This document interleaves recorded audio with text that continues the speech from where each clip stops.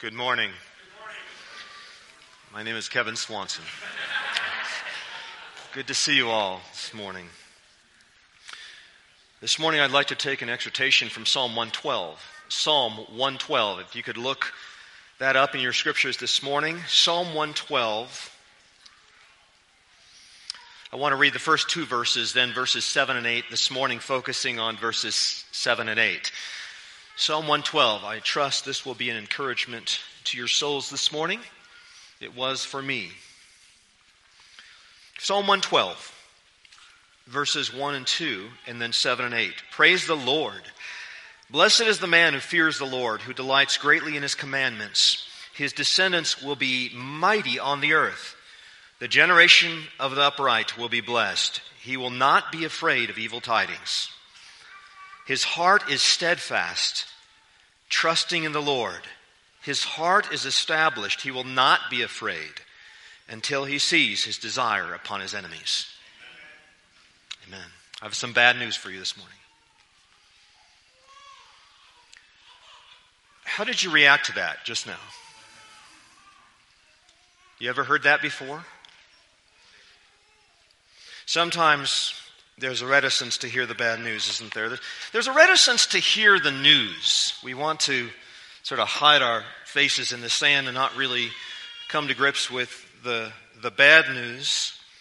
And it's hard to face the bad news. And for that reason, it's hard to face the good news. And that's why the gospel message oftentimes is not received. Because, we're not receiving the bad news, and then we're not receiving the good news either. So, the gospel message is what? You remember what it was?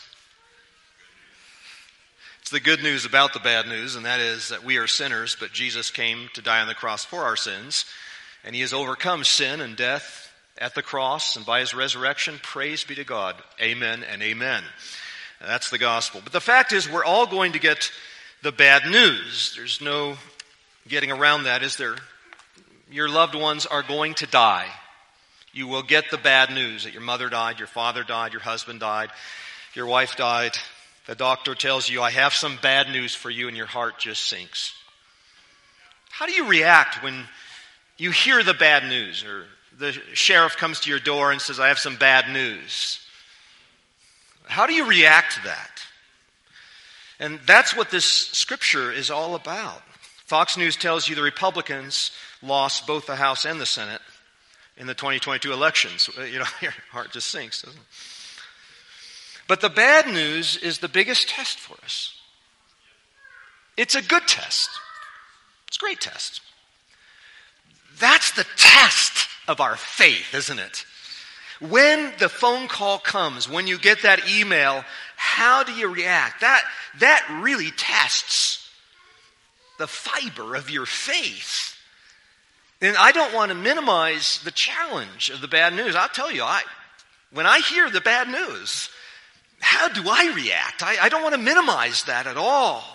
It is such a significant test, especially when it comes unexpectedly. You didn't expect the sheriff to come that night. You didn't expect the phone call. You didn't expect the doctor to give you that prognosis, did you? Especially when it's your worst nightmare. You had configured something very, very bad, and then it really came about. But your state of mind before the bad news comes determines your reaction to it. Does that make sense? State of your mind for the 2 hours beforehand, or the state of your mind for the 2 months beforehand, or the state of your mind for the 2 years beforehand, will determine your reaction when you get the unexpected news, the worst possible news. The state of your mind beforehand will determine what happens when you receive it.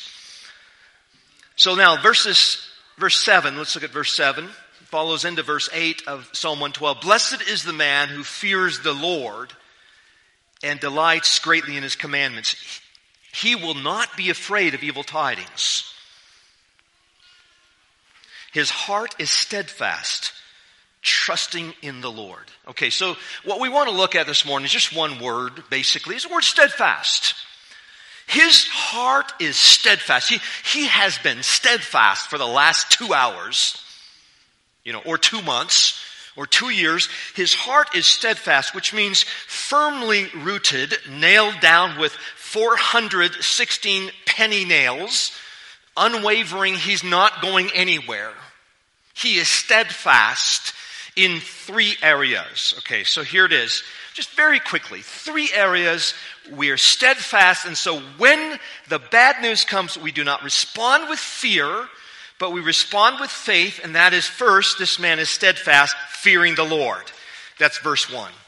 The strength of our faith, the strength of our love, and the strength of our joy all hinges on the strength of our fear or deep reverence for God. So if you have weak faith or weak love, or your joy just isn't where it should be, it's because you don't have strong reverence for God.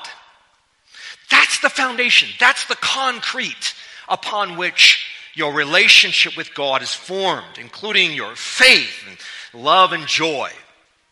So that's the first thing, is where is your reverence for God? Is your view of God the typical, flimsy, highly familiar, Jesus is my boyfriend kind of perspective towards God? And that's one reason why we have to be very cautious with the kind of music and liturgy that we listen to, or the kind of way in which we pray. Do you pray, bottom line, with this sense of trembling before, is God so big and so sovereign and so powerful and so majestic, and even, sending his son to die on the cross for our sins and beating death at the cross, you just stand there before that empty grave trembling. As, by the way, there was an earthquake at the cross and there was an earthquake at the resurrection. It's interesting, there was an earthquake both times. And that's so why? So that you and I would be shaking. Amen? I mean, trembling. You say not so much with this dread fear, but this reverence that God just did something big. So let's begin. Can we do that? Begin with a steadfast reverence for God. A man who fears God delights greatly in his commandments. His seed is great in the earth, but he also is never afraid of bad news. Okay, secondly, his heart is steadfast, trusting in the Lord. That's verse 7. His heart is established. He will not be afraid until he sees his desire upon his enemies. Not afraid of any kind of force, not afraid of the future, not afraid of what will happen on Monday or Wednesday or this Thursday. We're just not afraid. Why? Because our heart is steadfast, trusting in the Lord. He has pinned all his hopes upon God. He waits only upon God. He's grabbed onto God and said, I will not let you go unless you bless me, God. I rely upon Jesus Christ and Jesus Christ alone to save me. And I am so sure that you will raise me from the dead. It matters not what happens to me. I know that worst case scenario, I am risen and I will be with Jesus for eternity. Praise God. I believe this stuff. Amen. Okay, and then thirdly, we are singing Psalm 57 this month, and I'm so happy we are. It's a wonderful psalm. It is a faith-filled psalm. It's full of praise. So I'm looking forward to singing it again this morning. Psalm 57, let me hit those words one more time. We said steadfast fearing God, steadfast trusting God, and then it's steadfast worshiping God. That's my third point. And that's what you get there in Psalm 57. Look at that. You can turn there if you want. My heart is steadfast, O God. My heart is steadfast. I will sing and give praise. But he says also, my soul is among lions. I lie among the sons of men who set on fire. Teeth are spears and arrows. Their tongue a sharp sword. Be exalted, O God, above the heavens. Let your glory be above all the earth. What he's saying is, okay, we've got the lions, they're baring their teeth. I am in the very face of the worst enemies possible. The dragon himself breathing his fire into my face. But never mind. My heart is steadfast. I will worship you. Only you are worthy of this. The lions don't matter. The demons don't matter. The powers of darkness leering in upon us, they don't matter. The powers of all the governments in the world, all the communist powers, if every communist power in the world came with their tanks around this building today, forget it. They're not even worth considering. We are here to worship God. We are here to worship God. We're here to praise God. And all these enemies are dust in the balance, nothing to be considered in comparison to the power and the sovereignty and the glory and the majesty of God. So set it all aside. Doesn't matter if you're in the battlefield. One of my favorite stories of all in history is John G. Payton. You know, when the tribes on Tana were battling with each other. Remember what he did on Sunday? He said, "It's Sunday. It's Sunday." He runs out into the battlefield. Everybody stop. Today is the Sabbath, and we're going to worship God today. It's my favorite story. And so he held a worship service on one side, ran over to the other side, held a worship service on the other side. It's time for the world to stop. We are here to worship God. I think of the Middle Eastern Christian church blown up by terrorists. Somebody told me about this just this week. So this Middle Eastern, I can't remember which nation it was, the church is blown up by terrorists. The next Sunday, 500 people stood in the ashes to worship God. It was the building was packed out. Is that us this morning? Is that you this morning? You say, "Oh, but I have issues in my life. The demons have attacked. I have concerns about this or that." It's time to stop the demons from talking. We're here to worship God today. Amen. Is that your commitment this morning? My heart is steadfast. My heart is steadfast. This begins with a heart that does not doubt God. We refuse to doubt God's word. We've committed never to doubt the word of God. There are some things in life you just must not doubt. You're coming to a stop on a busy highway. Will you trust your brakes? You say, "Well, I'm not going to trust my brakes this time. I'm not even going to try it." Boom! You're dead. You doubt, you're dead. You doubt your brakes, you're dead. Right? Anybody doubt your brakes on the way to church this morning? I didn't doubt my brakes. My brakes were there. Stop the car. You doubt God, you're dead. Amen? There are some things you just cannot doubt. You should not doubt. You must not doubt God. To doubt is to die. James 1, "He who doubts is like a wave of the sea, driven and tossed by the wind." See, this is not the steadfast man. Let not the man assume that he will receive anything from the Lord. He is a double-minded man, unstable in all his ways. So, brothers and sisters, you cannot afford to doubt. You cannot afford to be anything but steadfast.